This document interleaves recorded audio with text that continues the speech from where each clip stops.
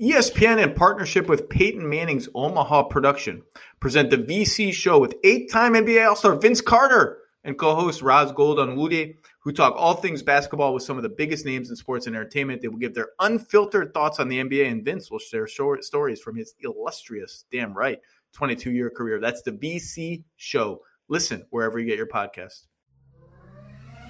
And now, The Low Post. Welcome to The Low Post podcast, where NBA free agency is a little more than 24 hours away. We've already had some drama, some unexpected players becoming available. There's going to be more drama to help us preview what the next 96 hours or however many hours of madness we're going to get. The one and only Bobby Marks, our front office insider, who's always handy because you're going to tell me when I'm wrong on the cap and all of that. Bobby, we're almost there. How are you? I'm good. For the sake of my marriage, I hope it's not more than 96 hours. But we'll see, right? Well, Bobby, I've always said, I always tell people, normal people keep the world going, but those who dare to be different lead us into tomorrow. It's just something I've always said in regular conversation, particularly when I'm signing documents that pay me a lot of money. So the big news yesterday, obviously, was Kyrie Irving opting in to the $36 million player option he had for the Brooklyn Nets. And you are already laughing. You want to say something, so I will let you talk. Well, I mean, I was different yesterday. I had a turkey burger instead of grilled cheese in the cafeteria. So, I changed the world last night, right? Dude, that's something you say when you join the Peace Corps or something. When you leave if you're the CEO of Goldman and you decide to quit your job and join the Peace Corps, that's what you say. Something like that. So anyway, Bobby, obviously everything's fine and the drama's over, and now we go from here with the Brooklyn. So let's just review. Sign and trade, couldn't find any sign and trades. We'll talk about that. Sign and trade had all sorts of hard cap complexities to it that you and I talked about last week. The opt-in was always the easier, smarter move for Kyrie to make, just because it guaranteed him all this money. And all this Lakers talk about how he might take the tax mid-level for $6 million, or could the Lakers open up the big mid-level for $10 million? He plays 1 year there. Maybe signs a long-term deal after that, although that is harder than people made it out to be because you don't have somebody's bird rights when you sign them to a 1-year deal. All of that proved to be a semi-interesting kind of leverage play. And then, bam, the opt-in. Now, there was some fear within the Nets that the only way he would opt in was as the condition of a prearranged trade. That does not appear to have happened.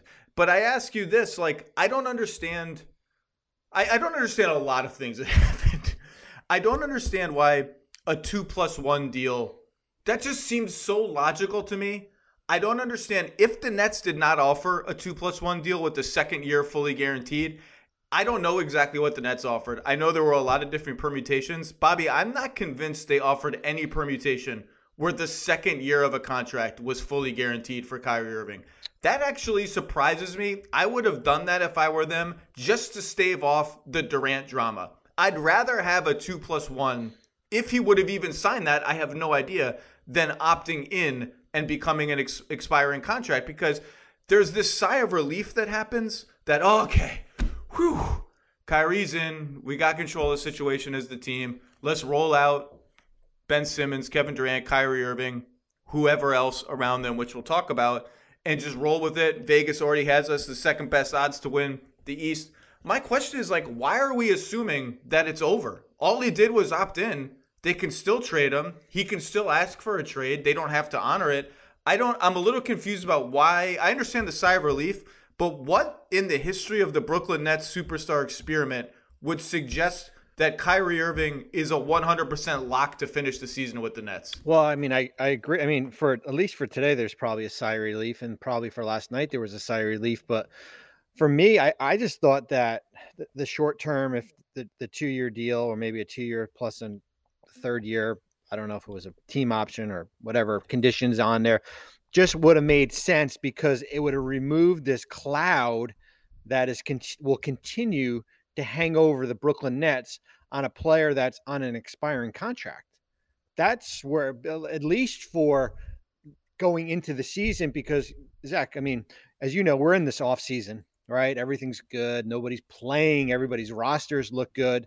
Well, that all changes in October and November when you get off to a slow start, and all of a sudden we're talking about the expiring contract of Kyrie Irving and who has cap space and who wants the, Brooklyn's going to trade him now. Now they're going to blow up the roster and everything. And there's so many different layers where, at least if you had him on 2 years, you remove that. He could still be traded down the road, but you just remove that cloud that will continue to hang over. I mean, for the short term, for Sean Marks, their head of basketball operations, now he can move on and figure out what to do with the rest of the roster, right? There's so many different things. They got 7 or 8 roster spots to fill.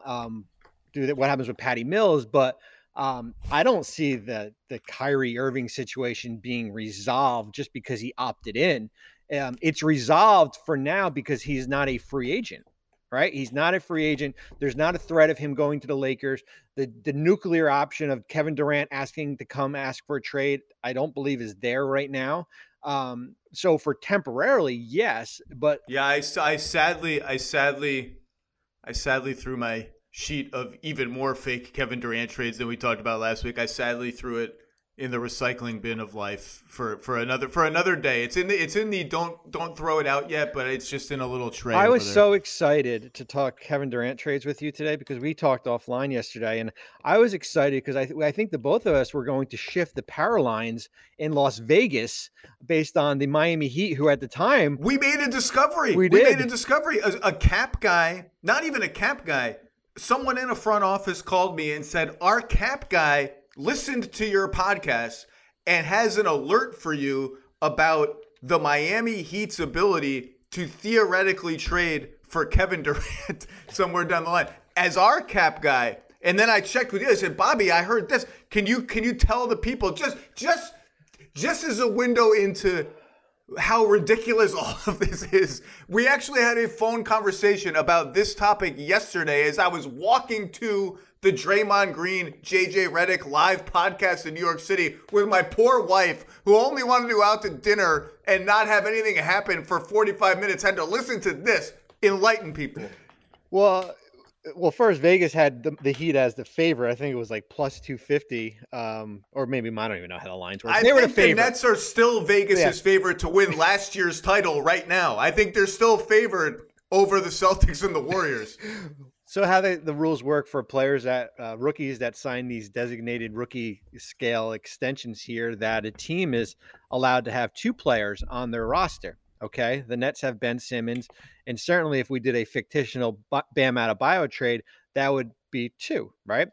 The catch is that you cannot have 2 players that were acquired in a trade as your 2 players. You can have one, which is Simmons. 2 guys on the designated 5-year rookie extension. Exactly. So if the Nets have Ben Simmons, if the Nets had a rookie and they were going to sign to this extension, they don't, then they would be allowed to do it, but you're not allowed to have 2 players. I believe it's going back in time. It's basically what happened with Kyrie Irving back in Boston.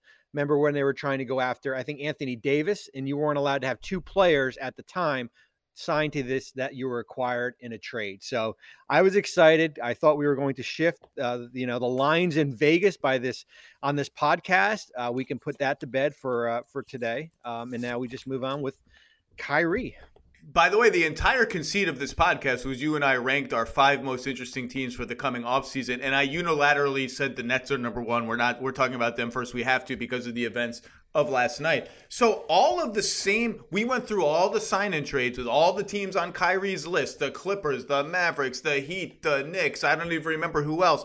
Most of those teams could not functionally acquire Kyrie Irving in a sign-and trade anyway without sloughing away $1 million assets because of the hard cap. Well, that's gone. There is no sign-and trade option. So theoretically, all those deals are still on the table. I just don't really think any of them exist. Like, Miami was not giving up Tyler Hero and draft picks in any Kyrie Irving trade right now.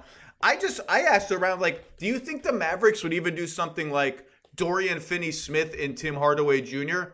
I don't think they would. I mean, I think right now that's what the market for Kyrie Irving is. It's so low that the Nets just can't functionally, you don't trade a guy at the absolute lowest point of his value unless you have to. And now they don't. I just just don't think this is necessarily over, but it's over for. I mean, it's over for now. I mean, a trade could still happen anytime. Really, if the situation goes haywire, and I'm not sure what to assume, Bobby. Yeah, I mean that's what you were looking at, role players. I mean, I'm just looking at the Mavericks right now. I'm sure they would give you like Dinwiddie and Bertans for Kyrie, right? Like that's kind of like what you're looking at. Take a swing with Irving and Luka, especially if you're going to lose Jalen Brunson potentially. So the haul of players and draft picks is not there for Kyrie. And then as we talked at length before, what do you do taking back players and then all of a sudden the other player, Kevin Durant, doesn't want to be there? Now you're stuck with blah, right? Just now there is still a scenario that is whispered about, not by the net. I want to be very clear about this. It's whispered about by people on other teams and agents who just like to talk about things. It's not whispered about by anyone connected to this situation. It's not something that is like in play. It's just something that's speculated about around the league, and it's fun.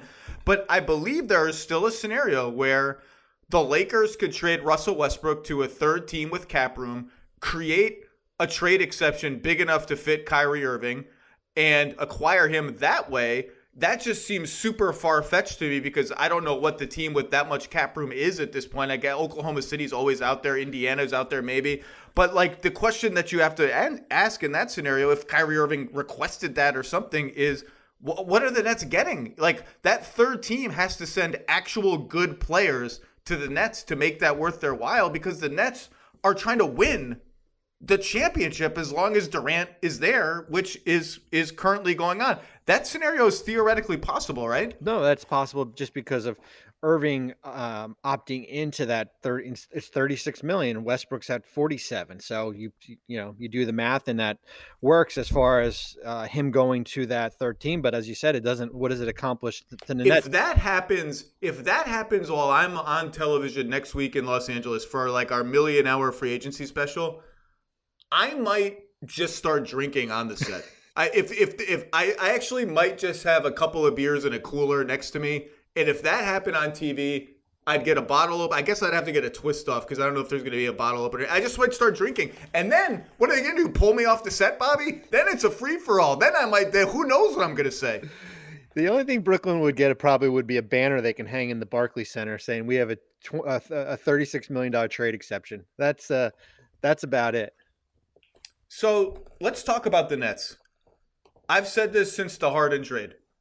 Kyrie plus Ben Simmons plus Kevin Durant on paper is fantastic. Just like Kyrie plus LeBron plus Anthony Davis on paper would be fantastic. We all know why. Ben Simmons doesn't have to handle the ball. He doesn't have the pressure to be a pick and roll guy, blah, blah, blah. He can grab and go in transition. He's the best in the NBA at setting up people for threes. In that scenario, he can be the all NBA level defender that he is, a defense player of the year candidate, a type of player switching 1 through 5 that the Nets desperately need. He can be the Draymond Green short roll screen setter for Kyrie and KD, where if you double, I slip into open space, I start spread. I get all that. You can, if you put shooters around those two guys. And I've spent way too much time on this podcast speculating about who are the two ideal guys to put next to them. Who's your closing 5-man lineup? Is it Joe Harris plus who? Is it another small guard, Seth Curry? Is that too small? Can that lineup defend? Do you try a center like Nick Claxton, who's a free agent? And I would bet on the Nets bringing Nick Claxton back because they freaking need him. Is that bad spacing with Claxton and Simmons? Is there an in-between solution that is either Bruce Brown, who shot the hell out of it for the last 2 months of last season and became a completely, like, not different player, but much better player than he was. He was passing the ball around. He almost had a 5-by-5 game at one point. Is he the in-between solution? Is there someone who's not on the team yet? Like, that's a really good team. That team can compete with anybody in the NBA. I'm just like, can we see the team? Kyrie Irving never plays. He should play now because the vaccine mandate, which is the reason he didn't play, is out the window. And by the way, for everyone who thinks I'm sitting here bashing Kyrie for never playing, A, it's true. B, I voted him All-NBA 2 years ago. As he was the most available of the Nets 3 stars, I put him on my All-NBA ballot. He's that good. Ben Simmons hasn't played in 14 months. 14 months. The last time we saw him play, we all know what happened. I don't really care how awesome Ben Simmons looks. I care a little bit because we haven't seen him in so long. How awesome he looks getting a rebound in transition in January against the Magic, sprinting it up and finding Durant for a three. That's cool. You know what I care about? I care about game 6 of the second round of the playoffs. Is he going to be in the dunker spot, shrinking, getting smaller and smaller and smaller, hiding under the basket and afraid to get fouled? That's what I care about. On paper, this team is amazing. And by the way, Bobby, you hit on it, and I'd be interested to see your thoughts. I bet on Claxton coming back. Nothing's a sure thing, but I bet on that. I think this team's going to be more active in the next 4 days than people think because they've got those 2 extra picks from Philly. They've got a bunch of roster spots to fill, a bunch of needs. And I think I would keep my eye on Joe Harris in trade talks because that's a $19 million salary that they can play with. I think Joe Harris is awesome and a perfect fit for them. But I think I would just keep my eye on him in trade talks. That's all I'm saying. I think this team's going to be active, trying to upgrade with wing defenders, with a big man. I don't know who they're going to get, but I think they're going to be active. I put their lineup on SportsCenter this morning on my touchscreen, and I had the starting 5. I mean, you put Simmons at the 5. You can do a lot of fun things with that lineup, right? If this is kind of who they are with Harris and Curry, and then Kyrie, Durant, Simmons. And as we talked about, it's an amazing lineup. Now, as you said, they've got these 2 big trade exceptions, one at 11, one at 6. Those are available. Certainly not to acquire a player in a sign-in trade, but a player that maybe is, maybe a veteran, maybe Terrence Ross. I'm just throwing names out, maybe guys like that who can fit into that $11 million slot. You've got, as you said, those 2 picks. You've got your tax mid-level. We'll see what happens with, which is at 6.5. We'll see what happens with Patty Mills. Patty Mills, to be clear, has a player option for $6.2 million. If he opts out of that, they essentially have to use their tax mid-level on him, right? Well, he can come back at $7 million, so they can give him a 120% raise off his 5.9. Right. And still have the tax mid-level for somebody else. Similar like PJ Tucker in Miami, what might happen there. So that's going to be something to watch. As you said, we'll see what happens with the price of Bruce Brown is going to be. So there's roster spots to fill, but they're in a better shape. They're in better shape than I'll say the Lakers are to fill out their 7 or 8 spots there, because basically Lakers just have the veteran minimum and the tax mid-level, right? That's it. There's no trade exceptions. There's none of your own free agents. There are all these guys you're not going to bring back. Maybe Malik Monk. There's draft picks, but not until 2027 and 29. And that, we've already discussed about them trading out that. So yes, there are the resources there and you said, as you mentioned, Joe Harris, there are resources there to build back this bench. I threw out when the Nets got eliminated from the playoffs and we did the Nets Hindenburg podcast. We talked about those picks and how they might play with those picks, and a name that I just said out of thin air, no reporting behind it. I said I would try to go get a guy like Royce O'Neal or somebody from whatever happens with the Jazz. That's the kind of player that is going to be sort of a realistic trade target for them that fits what they're trying to do. You can come up with big men who have sort of similar skill sets, but if you're aiming higher than that, I would keep an eye on the Joe Harris piece because I just think that's the most tradable big salary they have. I think Joe Harris is an absolute perfect fit for what they do. There's always, I think ever since that Milwaukee series and by the way, if I hear one more time how the Nets were a toe away from winning the title, first of all, I don't care anymore. Second of all, were you? Maybe. I mean, maybe you were, maybe you weren't. Yeah, you probably would have beat the Hawks in the next round. You're going to beat the Suns in the finals. How healthy is Harden? How healthy is Kyrie? I don't really care that they were a toenail away from winning the title 2 years ago. But I do think they're going to be active coming up. And we had to talk about that. They're the number 1 most intriguing offseason team, even now. Well, that leads us to what's next here, right? I mean, you gave me homework, and you said First of all, I want to ask you something. Are the Sixers on your list of your top 5 most interesting teams? They are, but here, because I wanted extra credit. I actually have 10 teams here listed. See, Bobby, you're the guy. If the professor asks for 8 pages double spaced, don't give him 11 pages or her 11 pages double spaced. Give them 8. But 5 are in one section. So does that count? If I have just the cap space teams on one line, does that count as 5 teams, or is that just one team? I always liked the badass professors who were like, if you hand me in a paper that's longer than the ask, I just stop reading at the ask, and everything after that is in the trash can. And if you haven't gotten all your points out by then, you don't get them out. You get a C or something like that. The Sixers, let's just do the Sixers now, because they were not on my list, but I can feel it happening again, Bobby. I can feel it happening again. I'm getting suckered in. I think everyone is too low on Philly.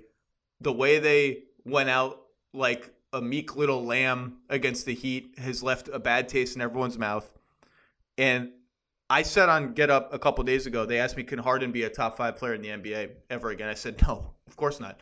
I don't see that ever. He's almost 33. He did not look anything like that.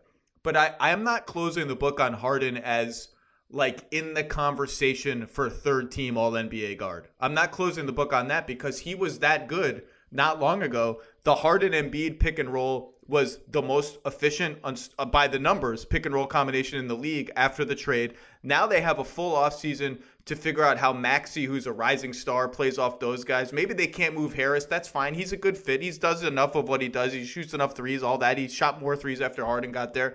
I love the Melton trade.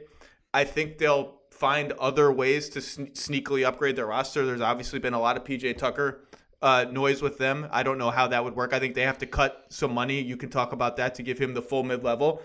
But then I keep coming back to, wait a second, didn't I just see Harden poop the bed in another elimination game? Didn't I see Harden take 2 shots after halftime with the whole season on the line and then say, hey, the ball never got back to me. I'm just a bystander. No one passed to me. I'm James Harden. No one got, what do you want me to do? Get the ball? You want me to take the ball and do something with it? I can't do that. So I'm scarred. All those elimination game things scare me, but on paper, I think that team's kind of getting forgotten in the mix of Boston, Philly, Miami, Brooklyn. Boston, Milwaukee, Miami, Brooklyn. I think Philly's really good. I think, it's interesting with Harden because up until, certainly he got hurt in that Milwaukee series, like he had a really good second half after the trade in Brooklyn. Like he was really good. And there were even moments when basically he was on an island by himself. That Laker game, right? The Christmas Day game, he was tremendous. Like, I think the more we get away from how the season ended in Philly and what we saw maybe towards and after the trade and, his performance, like, I think the big picture of it is that this guy's a really good player. And I think he still can be a really good player here. His option, and, we're taping this on Tuesday, he still has this player option, right? He's going back. Oh God, I forgot about he's got the player option. I guess, Bobby, I've just written in Sharpie in my brain. He's going to come back on like a 3-year deal, whether it's the opt-in and 2 more. He is. I believe he will. I think it's going to be interesting because whether is it going to be the opt-in at 47.4 and then extend off that. He can only extend for 2 seasons up until I think like August 11th because of that trade restriction there. So they can only add 2 more years on it, which would be fine. It's like 2 for like, I think 105, 106 million. Or the big thing would be, does he opt out and then sign for less, right? The less play would be that opens up maybe your tax mid-level exception for PJ Tucker. Maybe you have money to go out and find maybe Gary Payton, just throwing some names out there. Let's get all the 2018 Rockets. Let's get Ariza. Let's get Daniel House out there. Let's get everybody. Was Gary Payton wasn't on that team, was he? No. But so I think that's going to be the interesting thing because the Melton for Green swap basically puts them over the cap, gives them the 6.5 tax mid level. So PJ Tucker opting out to sign for 6.5, maybe he wants to go to Philly, but I don't see that. So I think the Harden opt-in or opt-out and what the number comes out basically dictates what some of the money they have. Certainly as you said, they can move off salary. to give them a little bit of flexibility here. But yeah, Philly, I think, is a team to watch because I don't think they're content as far as, you know what, we got 13 guys under contract. We're good with what we have. Let's just go use our tax mid-level. I think there's always a move that, Daryl's looking to do.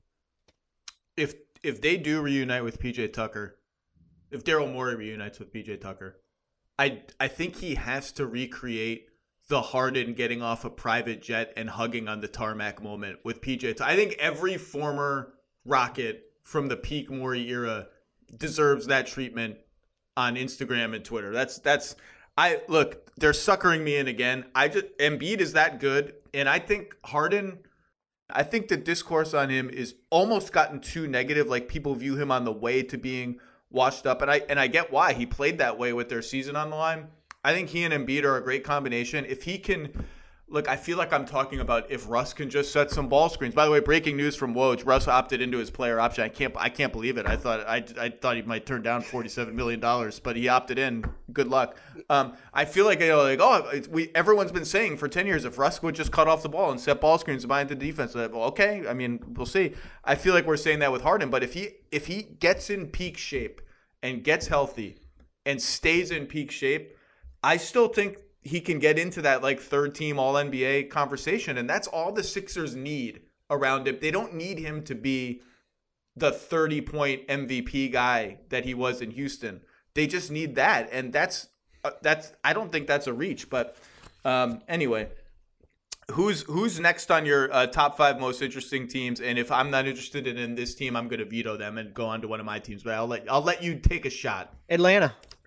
They're on my list, so let's do it. Why is Atlanta on your list? Well, there's something brewing there because, certainly Travis Schlenk, their head of basketball operations, has been open that roster continuity does not work for this team anymore as far as what they just went through. So I think it's going to be interesting here. They've got, Gallinari, they've got this $21.5 million partially guaranteed contract. It's $5 million becomes guaranteed on June 29th if he's not waived by that date. It's going to be interesting what they do with him. Do they possibly maybe extend that deadline to maybe partially guarantee more? Could he be their trade chip? We've certainly heard the Dejounte Murray rumors out there, right? As far as how many, is that a guy that would fit next to certainly Trae Young? I just don't think anybody on that roster is safe outside of Young. I think there is certainly, whether it be Collins, we'll see what happens with Capella. Certainly, we talked about Gallinari here, but I think there's going to be a little bit of a roster shakeup there.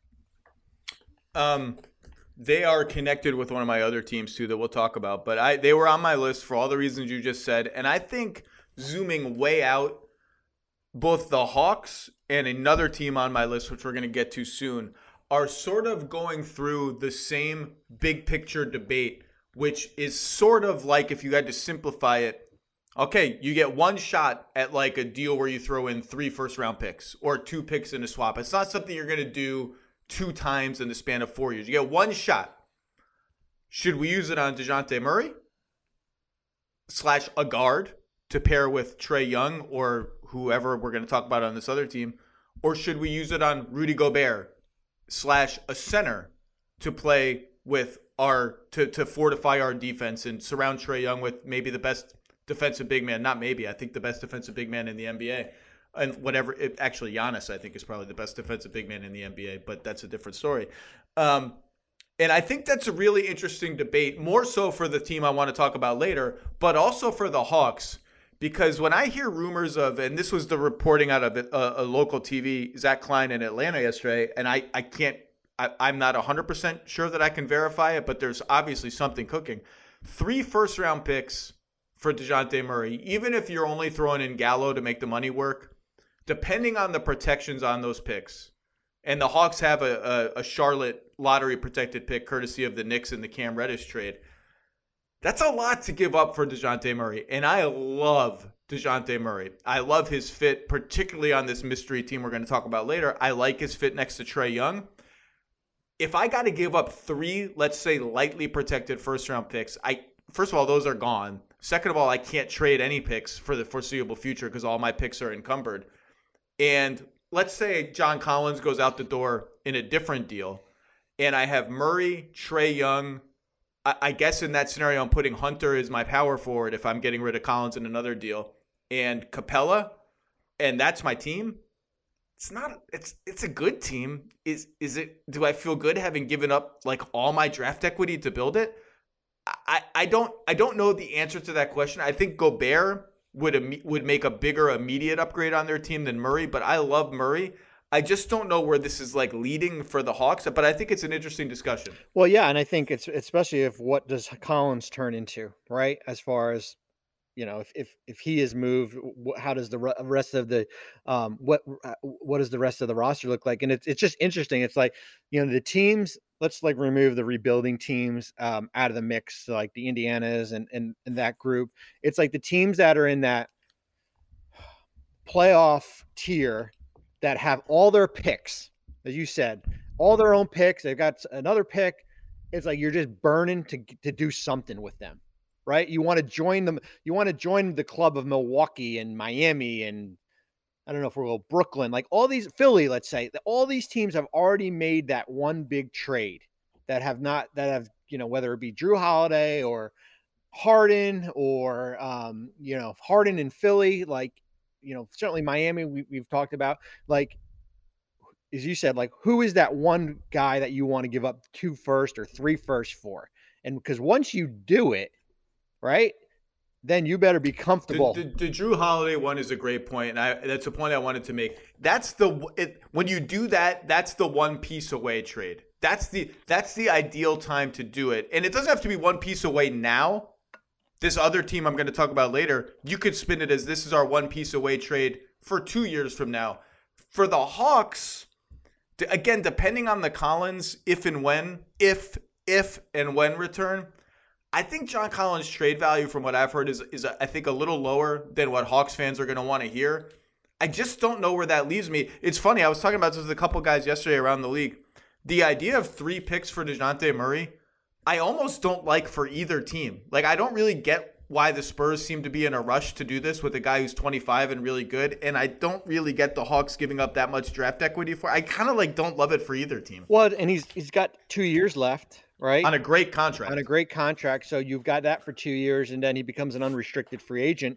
So that's what you have to take that in consideration. I mean, like when they did the Holiday trade with New Orleans, there was always that sense that eventually Drew would extend, that we saw, I think, in March of following that, of that season here. So like, if you're going to do that type of deal, like you better be comfortable. Like he is going to be part of your fabric going forward. And I think if you pay him a big contract, because he's not going to sign an extension because it's such a low number, right? I mean, it's like $15-16 million in that range.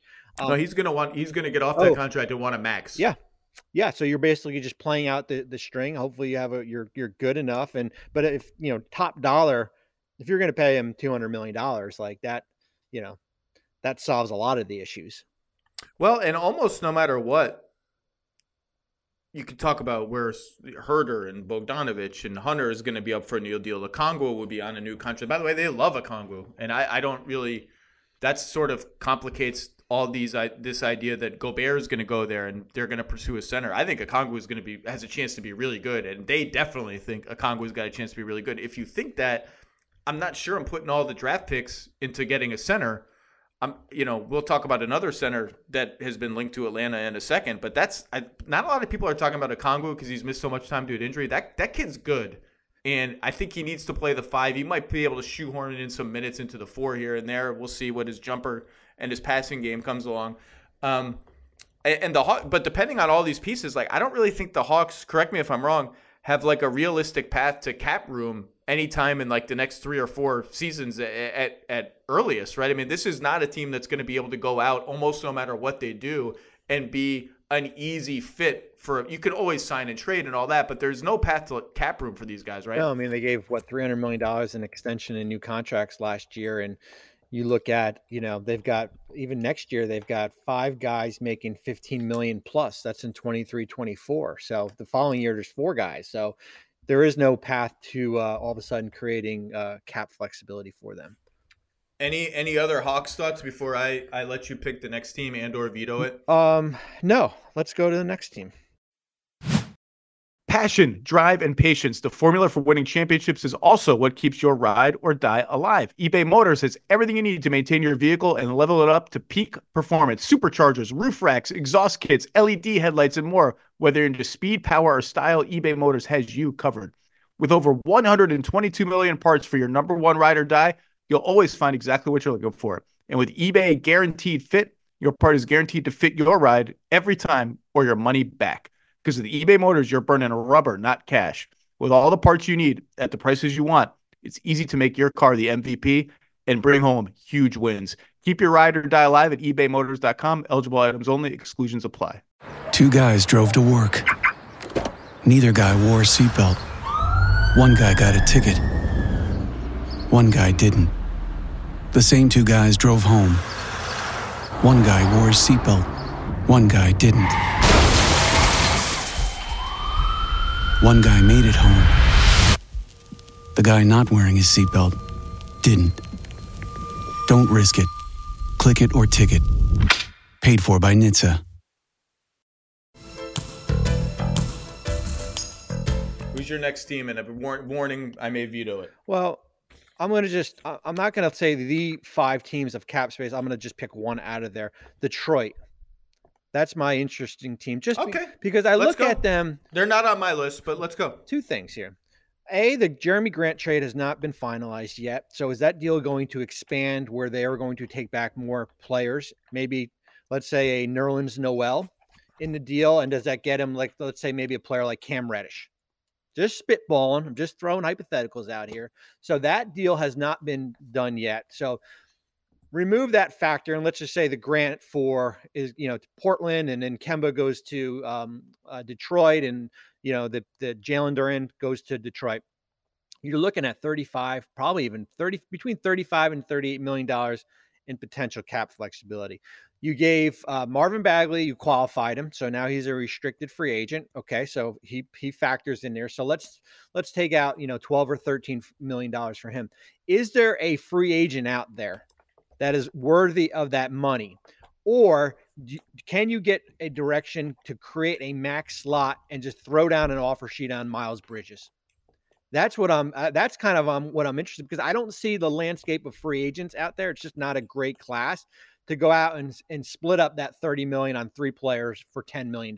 Like, it just doesn't make sense. And I know there's a priority certainly to put more shooters around Cade. But if I got 31 million in my bank account here, like, would I go out and just plop down an offer sheet, even knowing that it's going to get matched potentially from Charlotte? Just to be mean, the be mean offer sheet. Just do it. Poison pill it. Put the 50% salary up front. Do all the things trade that the Nets kicker, did with everything. Alan Crabb and Otto Porter and all that. Look, Detroit drafted a point guard and a center in the top 13 picks in the draft or whatever it was. Or Jaden Ivey is not necessarily a point guard, but a guard. And they were the Ayton rumored destination, the DeAndre Ayton rumored destination, before picking the Duren kid in the lottery after that trade with the Knicks and the Thunder and all that. And I right now, if you asked me, predict, again, just predict, I'm not reporting this, but predict what Detroit is going to do with their cap space, my prediction would be they use it to take on money from other teams and get draft picks in return. That would be my prediction. Could they still go after Ayton? Sure. Could they throw an offer sheet at Miles Bridges, who I think actually fits their team and what they need pretty well? Sure.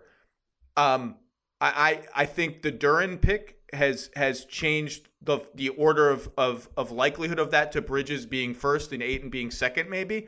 But my prediction would be neither. And I do think there is still a belief, despite the rumblings otherwise, that Charlotte will just match an offer sheet on Miles Bridges even up to the max. And I think Charlotte should match an offer sheet on Miles Bridges up to the max, because, like, what the hell else are you doing? I mean, what are we even trying to do here?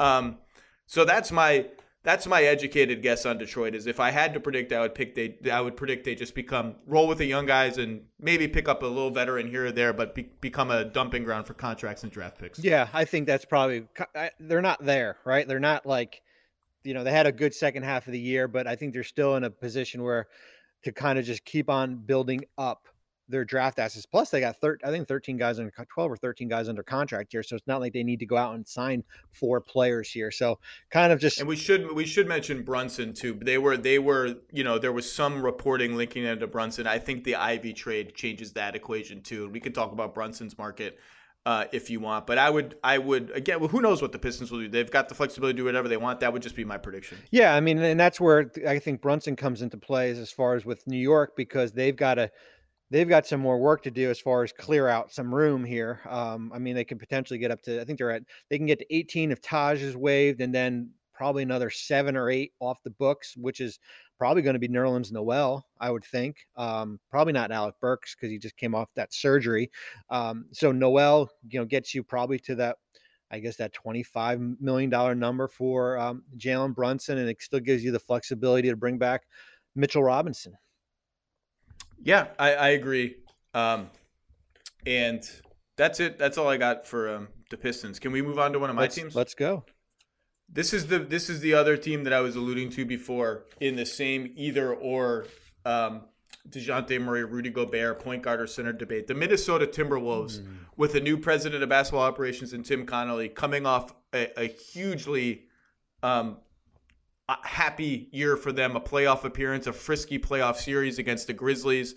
I have been beating the drum on that's my favorite DeJounte Murray team. 3 first-round picks would even make me sweat a little bit if I were Minnesota. It's just a lot of picks to give up. I think he's a great fit next to Anthony Edwards and Karl Anthony Towns. And yet, there was all this rumbling that, no, the Wolves are going to spend their draft equity perhaps on a center. Maybe Rudy Gobert, maybe Clint Capella. Now, I said last week I heard that the Capella stuff was overblown and that was not really serious. I think the price that Utah has been asking for Gobert was prohibitive, and so I don't think that ever got serious. But the Wolves deciding, presumably with the okay of Karl Anthony Towns, that, hey, man, how about we just get you a center, a rim-protected center? You're going to be a 4. You're going to guard stretch 4s, but a lot of stretch 4s are just kind of standstill guys. We're going to make it easier on you. We can't do this trapping defense, and try and masquerade as an okay defensive team that way because you can't protect the rim the way we need. We're going to get you a center. And Jared Vanderbilt was functionally a center on offense anyway. He's always around the rim. It's not that big of a change. I thought that was really interesting. I didn't expect that. And if you go that route, then you have to answer the question of, okay, if we spend our equity to get a guy like Gobert, and again, I don't think anything ever got close, but just the discussion is out there now. What's our solution at point guard? Are we trying to extend D'Angelo Russell? What's the price for that? I would be pessimistic about that. I would predict no extension for D'Angelo Russell this offseason. Let's just play it out. Are we just going to kind of say between Anthony Edwards and Karl Anthony Towns, and Chris Finch's offense, like that's kind of our point guard, and we're going to cycle through Patrick Beverley types and spend our equity at center? I think it's a really fascinating debate for a team that, by the way, could have a ton of cap space a year from now. And 2 years from now has almost nothing on the books, although Cat's Supermax will be presumably be on the books by then. I think they're in a really interesting spot, in part because I think there's an internal understanding that the year after the year is really hard. The year after the leap, everyone expects the leap to continue. It doesn't always continue. If the Russell situation is sideways, if Malik Beasley isn't the player we hoped he would be, and we might be trying to move him around, I think there's a sense there that we've got to build on what happened last year, and standing pat may not necessarily be enough to get it done. Whenever you overachieve, the question is always what is next, right? Like we saw it with those Indiana teams that always overachieved, maybe got into like the 7th spot, lost in 6 games in the first round. Certainly with New York a couple of years ago. And I think when you look at, you extended Patrick Beverley, but you only did it for 1 year, right? There was a reason why you didn't extend him into 2023. You still have Anthony Edwards on that rookie contract. He's not extension eligible until next offseason, and that won't kick in until 24-25. You mentioned Towns. The Supermax doesn't start till 24. So you see this sweet spot here of the summer of the offseason of 2023. Malik Beasley has a team option. You have basically no guaranteed money except, Towns and some of your former draft picks. Jared Vanderbilt's got a team option. So here's kind of your opening here as far as if you want to be a player. As far as in the trade market, it's another one of these teams. Or does this mitigate against you trading picks for players now because you can just wait and try to get them in free agency? But then again, we're Minnesota, whoever comes here. Well, that's the thing, right? Like, do you become proactive and go through free agency now, but using it as a trade? And it's another one of these teams that has all their picks, right? It's one of these teams that are in that 6 to 8 range in the playoffs. The Western Conference is going to be a lot better, right? So, like, where do you see this roster is? Or maybe Tim sees it and be like, you know what? Just hold on tight right now. Let's wait until let me evaluate it for a full year. Let's get into the offseason of 2023. And that's where we're going to make our mark.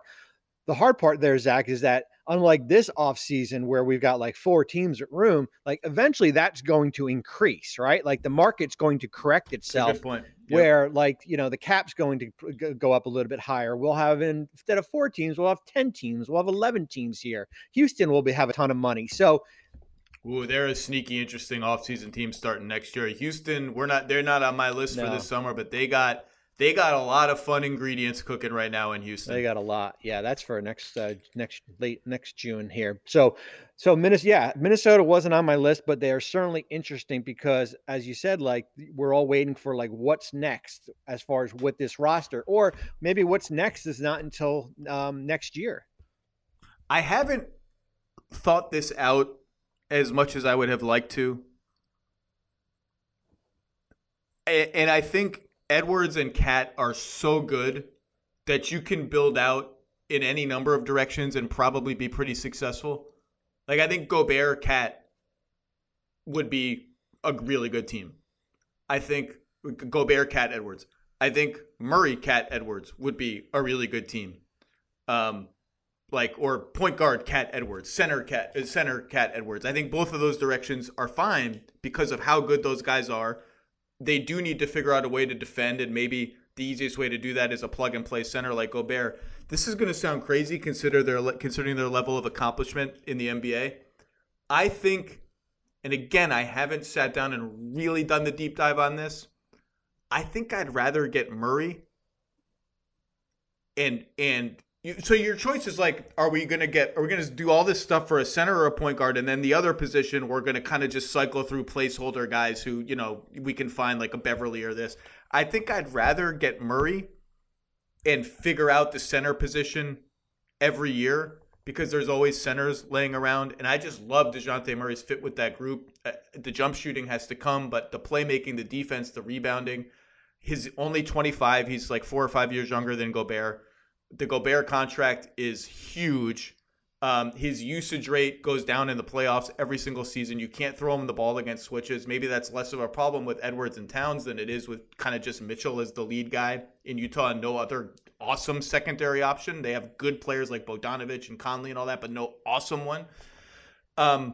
It sounds crazy. I think I might rather do the Murray path and figure out the center than do the Gobert path and figure out the point guard. That may be totally wrong. That may come back to bite me, and I haven't thought about it much, but I may just be too high on DeJounte Murray. And the Gobert number is a monster number to be locked into, man.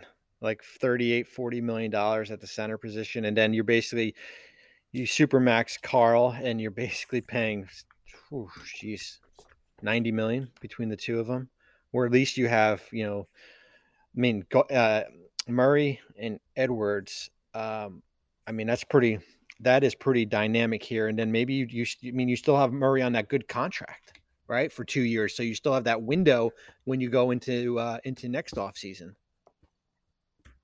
Any other Minnesota thoughts before we move on? Nope. Can I pick the next team? Go ahead. And be greedy, but I Sure. think they're on your list too. We have to talk about them because they have maybe the most important gettable free agent on the board. And I say gettable because the expectation league-wide, unless you've heard otherwise in the last 48 hours, Bobby, is that Levine and Beal are going back to their incumbent teams. Have you heard anything contrary to that? I have not.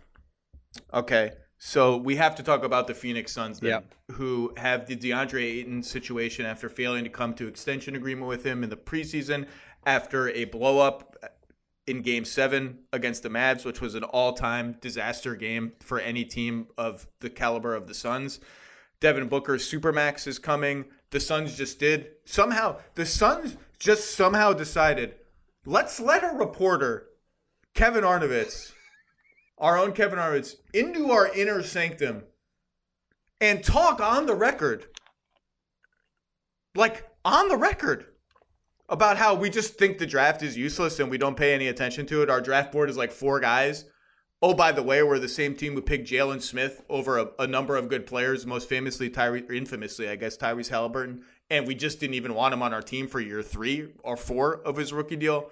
Like, somehow, when teams hang themselves with their own words and don't realize they're hanging themselves with their own words, that is as red a flag as a flag can get about, like, what the hell is going on here? Like, I love what they did. I love their team, but that was alarming.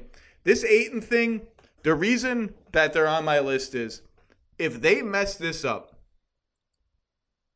I assume they are not going to lose Ayton for nothing because that would be a disaster of epic proportions. If they mess this up and sign and trade DeAndre Ayton for like an average starting center and a pick or something, like Jakob Poeltl and a pick, I think they are going to live to regret it for a long, long time. And my scorcher of a take is if something like that happens, Chris Paul's 37 years old. This is the last fully guaranteed year of his contract coming up. There are universes, not implausible, where they fall into the play-in tournament next season. And they've got to find a way to salvage this, and I just don't know what it is. We can go through the 8 teams that make sense. If you want to do that exercise, I'm happy to do it. I don't think there's a great sign and trade with the Pistons. We just talked about how that may be out the window anyway with Jeremy Grant going to Portland. I'm just fascinated by how they resolve this, because if it's not resolved well, and by the way, what I would do is just re-sign DeAndre Ayton. I would just do that. I don't know if that's out of bounds, but I'm fascinated to see how they resolve this, because if they screw this up, Warriors, Clippers, Nuggets, Mavericks, Wolves, Lakers, Pelicans, did I say Grizzlies? I hope so. Maybe the remnants of Utah, the Mavericks. I'm repeating teams probably, but like it could get ugly out there. I think the one thing you can't do, I don't know if Ayton would ever get to this point. I know for Phoenix, you'd be like, oh, we'll just have him for I don't think that you can allow him to sign the qualifying offer if we get to an ultimate stalemate here. Hell no. That's a disaster.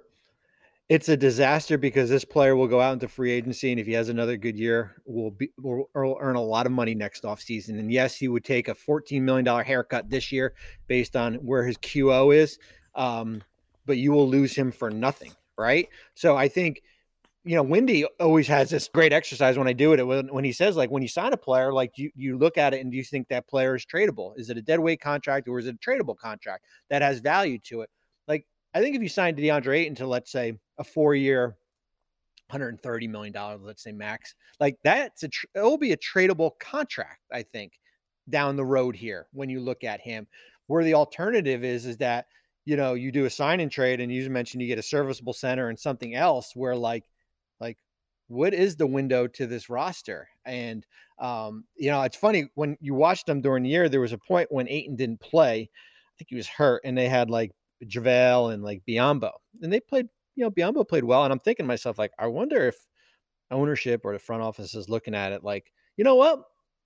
We can use our money somewhere else. We don't need to pay a guy $31 million. Or we can just not pay the tax for 2 years because we're cheap. The tax window for them is 2 seasons, 2-3 max. Like once, it's actually just 2 seasons, I think. Once Chris Paul's deal is non-guaranteed.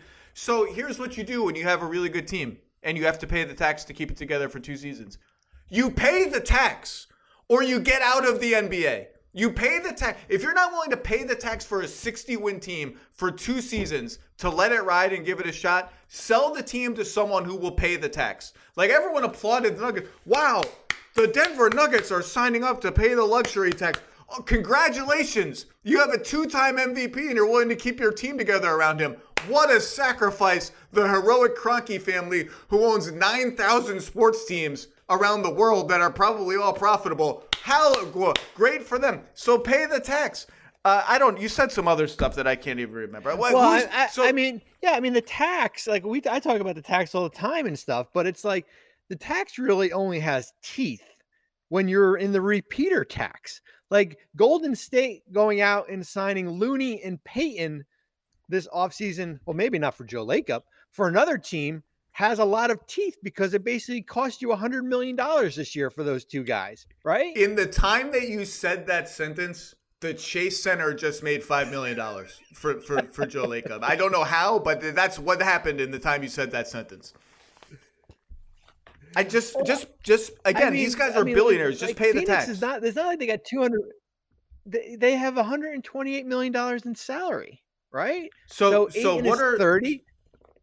So if I want to sign and trade Ayton, what are my realistic destinations? And I'll go through a couple of them. Charlotte's been wanting a center for a million years. What do they have that's of interest to me? I don't think a double sign and trade with Miles Bridges is all that plausible. Toronto is interesting. We can talk about that. Atlanta, I got to get more than Clint Capella. And because Clint Capella is coming off an injury, he just wasn't the same guy coming off an Achilles injury. Not a tear, but an Achilles strain. He just wasn't the same guy. Washington's got nothing that I'm super interested in. They need a center. I mean, am I getting Porzingis? I don't think so. I think the idea is they would pair a center with Porzingis there. I don't know what the return is or where the sign and trade is. And the other thing is, you mentioned JaVale and Biyombo. That's what I wanted to talk about. Yeah, they looked awesome. Regular season, they looked awesome. Devin Booker got hurt in the first round of the playoffs. And all of a sudden, they needed a center who could make turnaround jumpers and hit floaters on the pick and roll and score from nothing. And DeAndre Ayton became that guy. And he had like 3 or 4 20-point games in a row. They don't win that series without DeAndre Ayton. Well, guess what? Chris Paul is 37 years old. At some point, the 18 elbow jumpers he takes with the game on the line, the 9 in a row he makes in the fourth quarter of a big game against the Pelicans, those are gone. Miles Bridges, Cam Johnson, who they've got to extend him too. Like, they can give you a little bit more creation, but I don't see either of those guys as like a 30 pick and rolls a game kind of ball handler. Even Mikal Bridges pick and roll volume went down this year. Like, at some point, all those shots are going to be redistributed somewhere. Ayton would seem the most logical guy. Bismack Biyombo ain't doing that. JaVale McGee's not doing that. I just think they are playing with fire. The Suns, ironically, are playing with fire. Well, yeah, I mean, especially when they tell him just to go out and go get an offer, right? I mean, that's going to be where they're basically telling him that he's not a priority here. I mean, basically the only other team would be San Antonio, right? I mean, that's the Poeltl one. I'm like, Poeltl's fine. Yeah, Poeltl's not getting you 20 in a game where you need someone to get you buckets. Like, he's he improved his little push shot. He's fine finishing on the pick and roll. By the way, he can't shoot free throws. He's like a 35% free throw shooter. That seems like it might matter if he ever plays games that matter again. Just a thought. Like, I have a 30% free throw shooter on the floor. Seems bad.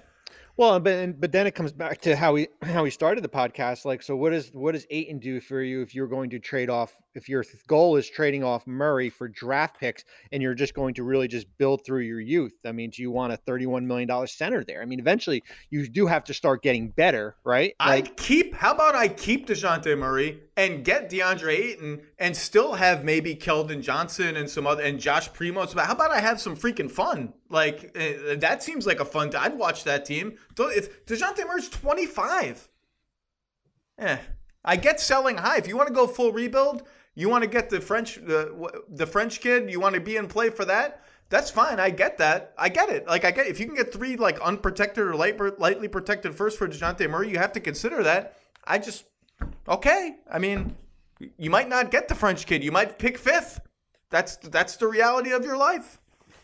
Yeah, that is the reality here. So, I mean, Phoenix, of course, they'll be, just because they have probably one of the best free agents, certainly him and Bridges. out of the unrestricted guys as far in their window, right? We've talked about their window is like now. You lose him, the window starts to close all of a sudden. For the ones who get it done, Grainger offers high-quality supplies and solutions for every industry, as well as access to product specialists who have the knowledge and experience to answer your toughest questions. Plus, their commitment to being your safety partner can help you keep your facility safe and your people safer.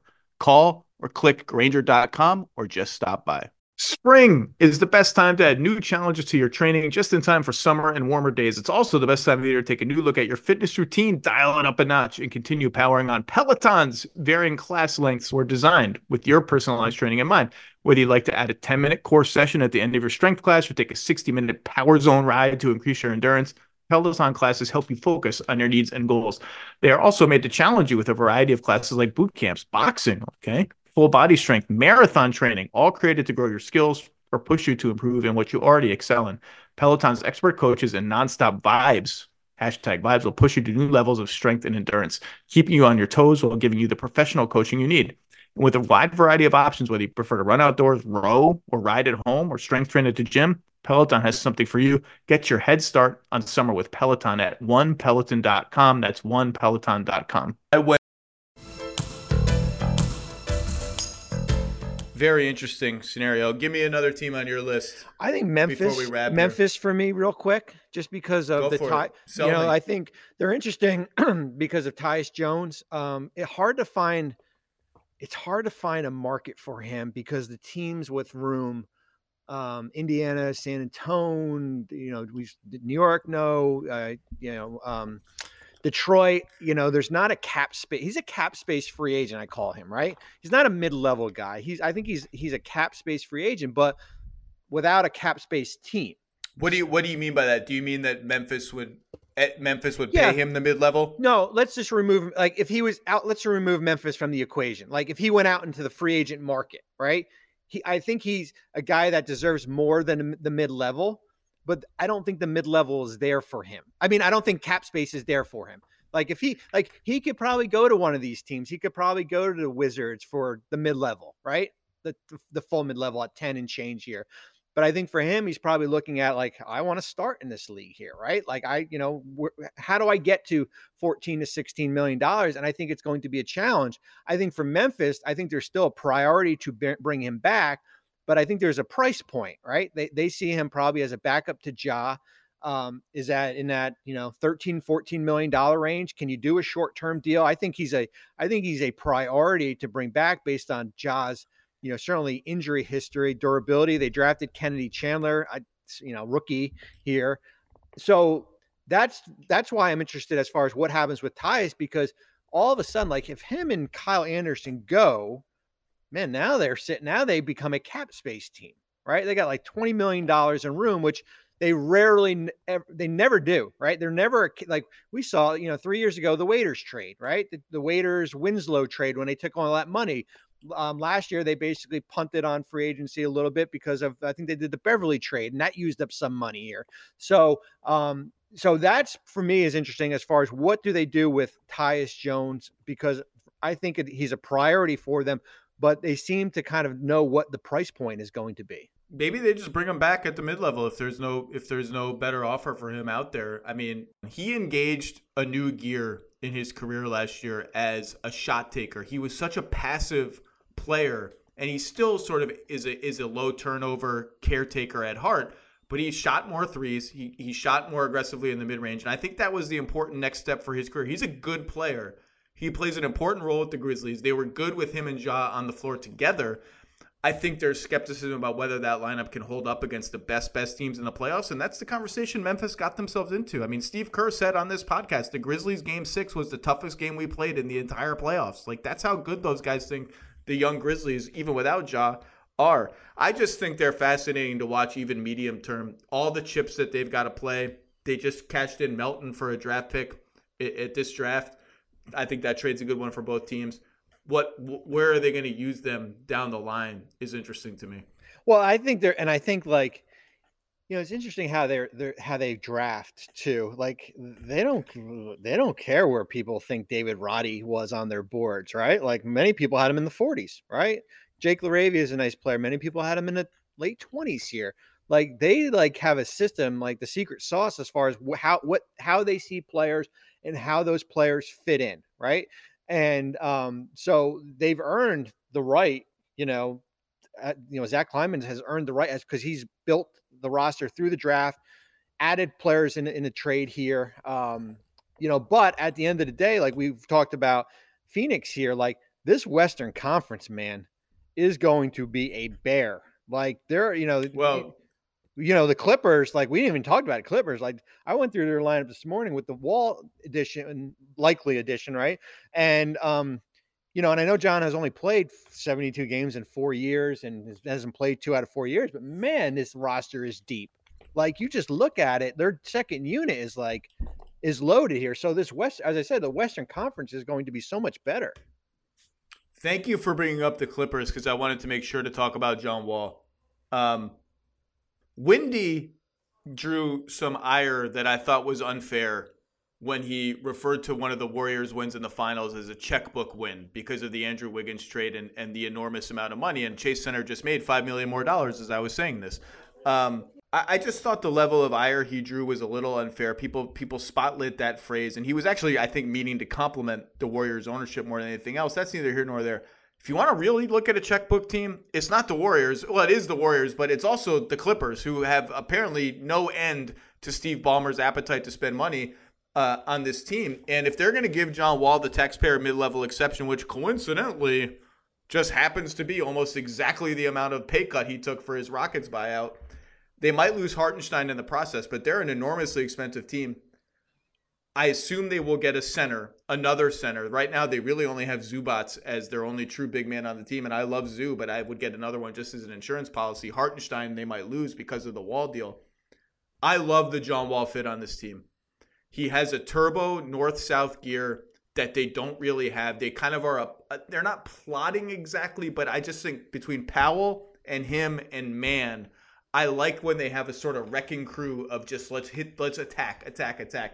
The flip side of having Zoo is the only big man right now, and again, I think they'll change that.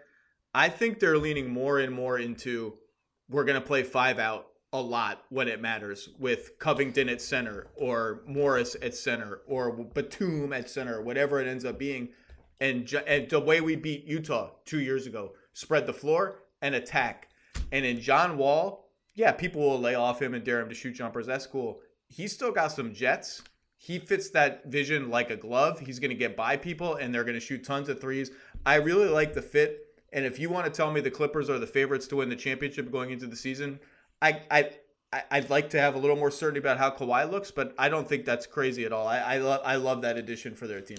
Yeah, I mean, they have an owner that's got an unlimited budget. I mean, 7 of their top highest players were either traded for or signed as a free agent. There's no, certainly they have, Terrence Mann was a nice draft pick, but they're totally different from how Golden State has kind of built their team. They basically have just used the trade market to trade for players and then re-sign them, whether it be the Robert Covington extension, Luke Kennard, Marcus Morris, who they got from the Knicks, I believe in that trade. Norman Powell, who was in Portland, who already had signed that contract here, and they're Batum, loaded, man. And Batum's going to come. Loaded. I mean, Batum's going to come in at a number. I mean, probably $9 to $10 million potentially. So that's going to they already got, $178 million in salary going into the offseason.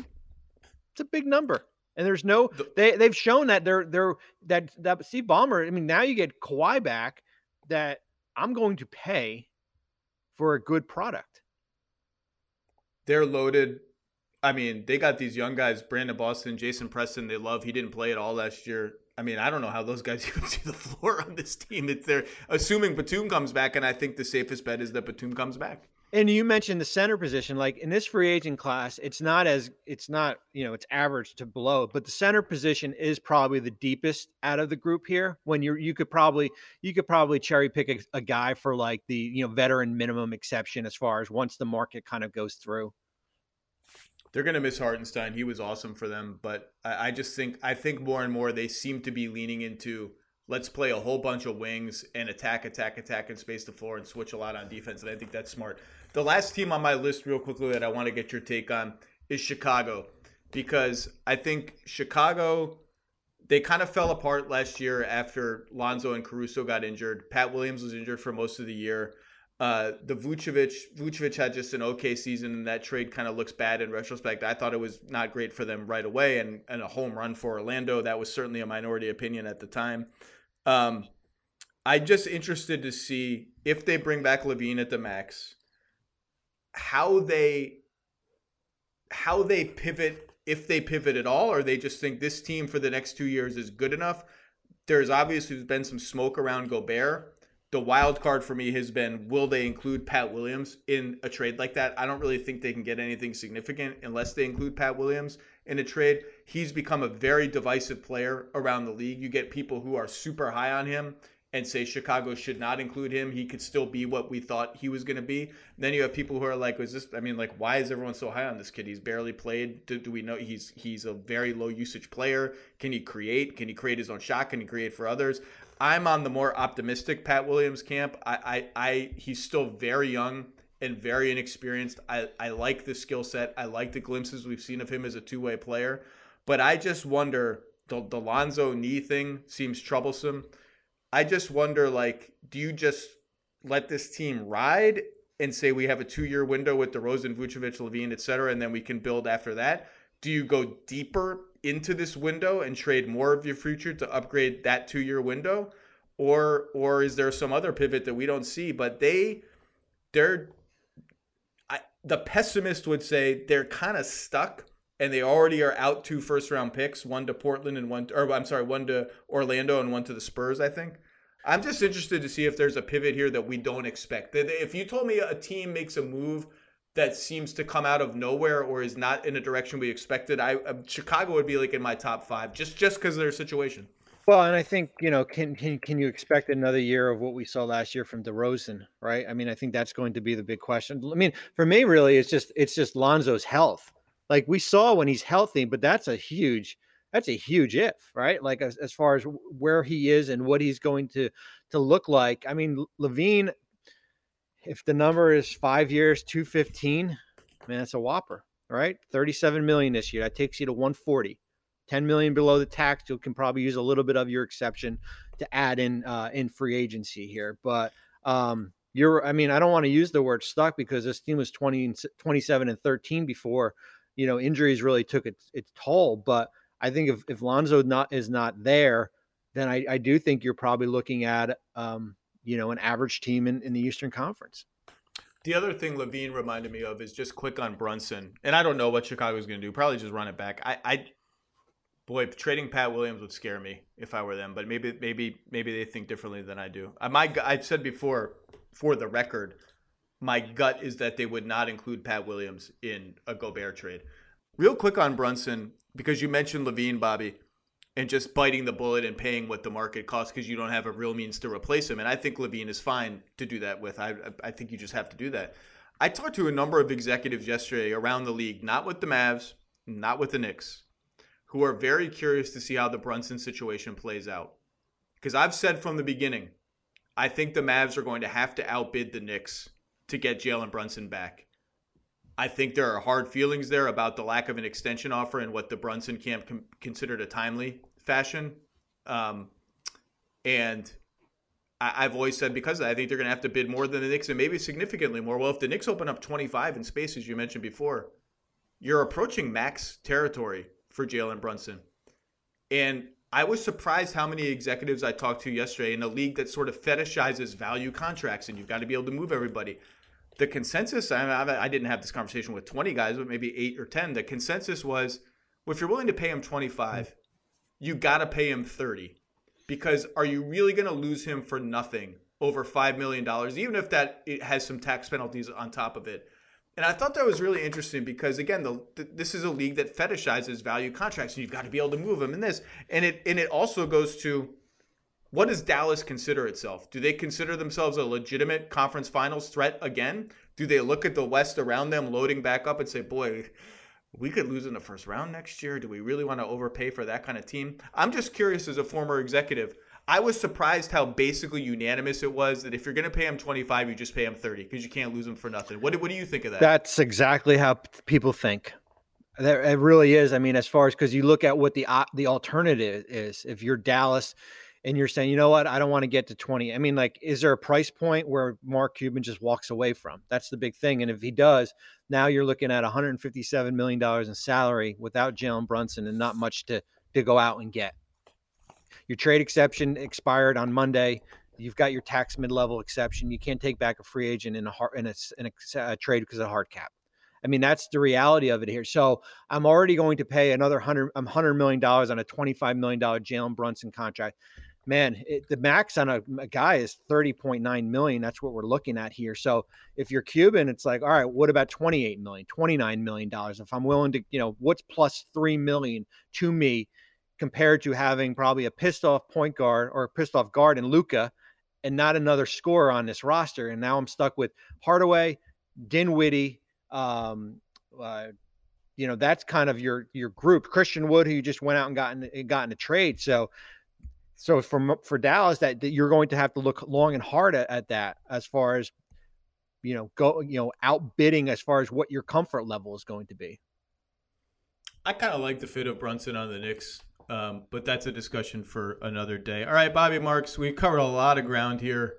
I know you're a very busy man in Bristol this week. Thank you for your time. Thank you for all the work you do. Your free agency mega guide. It's not even just a guide. It's a mega guide to all 30 teams. Who's got space? How much? What assets are there to move around? Is leading ESPN.com, I think, right now. Check that out on Insider. Bobby, your work is invaluable. I will see you soon, my friend. Thank you. Thanks for having me.